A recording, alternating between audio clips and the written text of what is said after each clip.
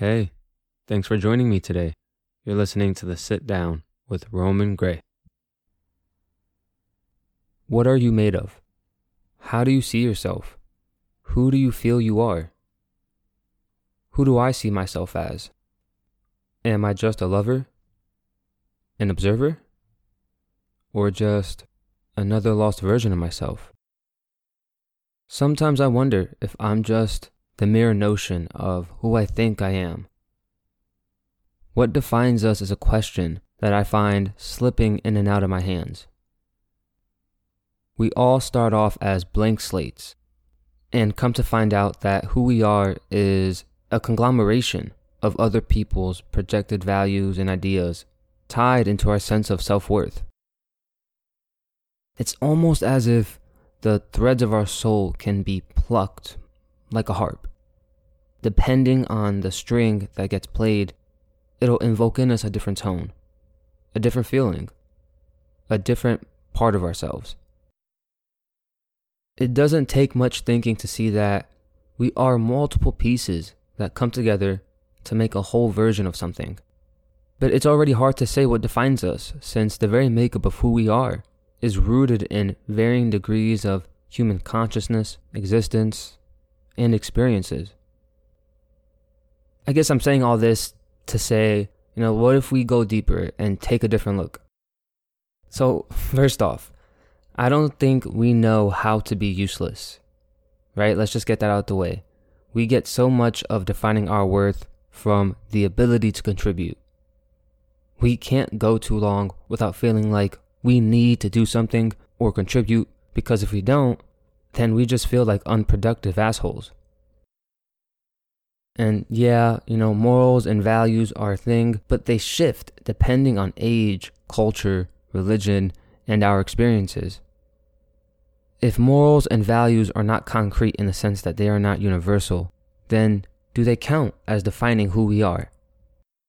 One could argue, I guess, that morality feels like it's something that could be made up to govern people. But at the same time, there are shared values that transcend borders, religions, and nationalities.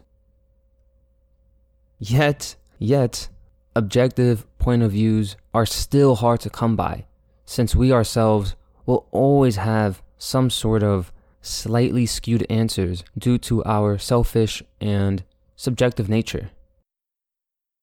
Since we are a species that enjoys defining things because it allows us to make sense of the world, it seems that trying to define who we are is a lot more difficult than we ever realized. A quick search on Google will give you endless results of what defines a human being, or you in particular, but at the end of the day, it all still feels really superficial and boring.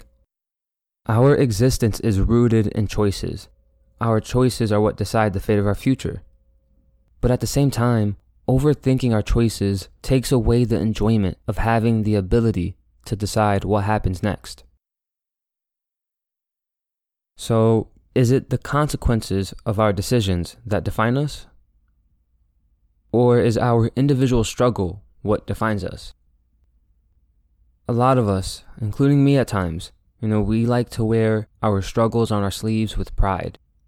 We like to show, hey, look at me, look what I've been through. And we take a lot of what we've been through as means of defining ourselves. And of course, while there is something to be proud of when overcoming hardship and struggle, those are universal tastes. And I can't quite shake what feels like we want something more special and unique to define us than just bad times. While something that is universal, aka objective, makes us feel less alone, I think we all still want answers that feel like they do way more. We want answers that feel like they transcend time and anything else that we've come to know. Let me ask you a question. What is the most important currency? Happiness? Joy? Fulfillment? Peace of mind? It's funny looking from the outside in and seeing how we all value these things and want to make them our priority. but continually get in the way of them.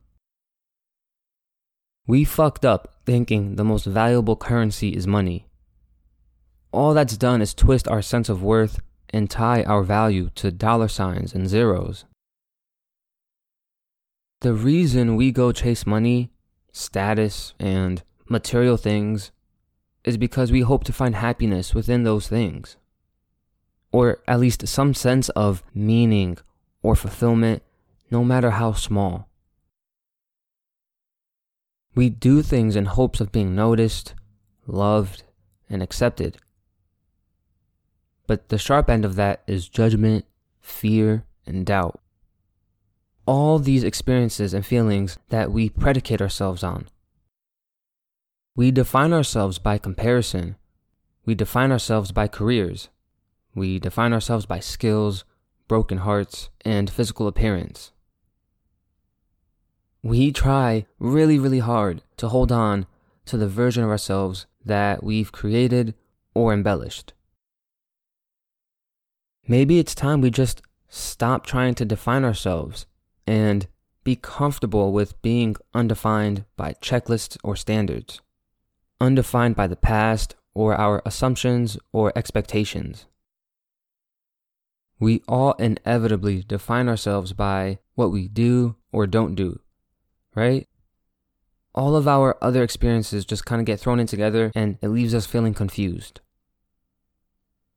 In the end, whether or not we choose to do something that is fruitless or abundant, our decisions or lack of decisions are a big part of how we define ourselves. Although it's still pretty hard to actually define a human being. To define a single human being is crazy, right? We are not static. We are a walking, breathing image of change. We are life. And defining us often includes boxing us into stereotypes and limiting how we see ourselves.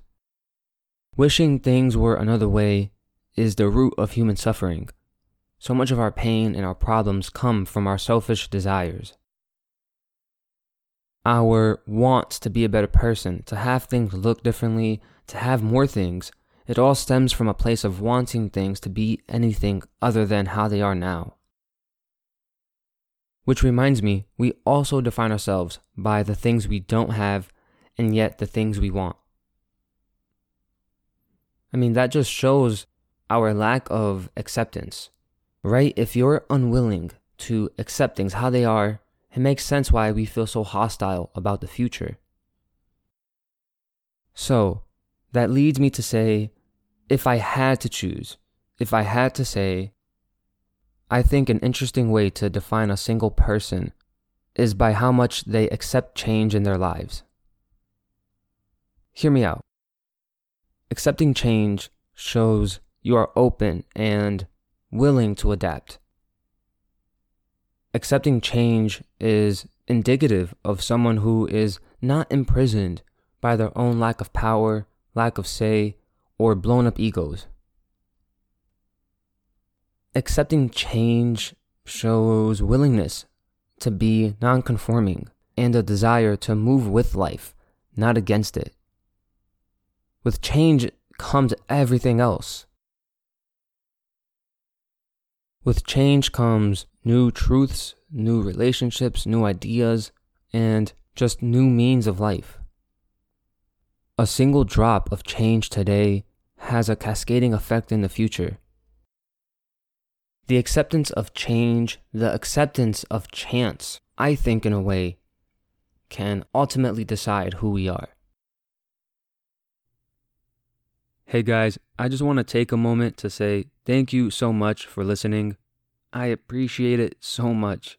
Please don't forget to support me by visiting my website, itsromangray.com, as well as follow me on Twitter and Instagram at itsromangray. I love all of you so much just for being here and supporting me. It means everything. Thank you so much. And until next time.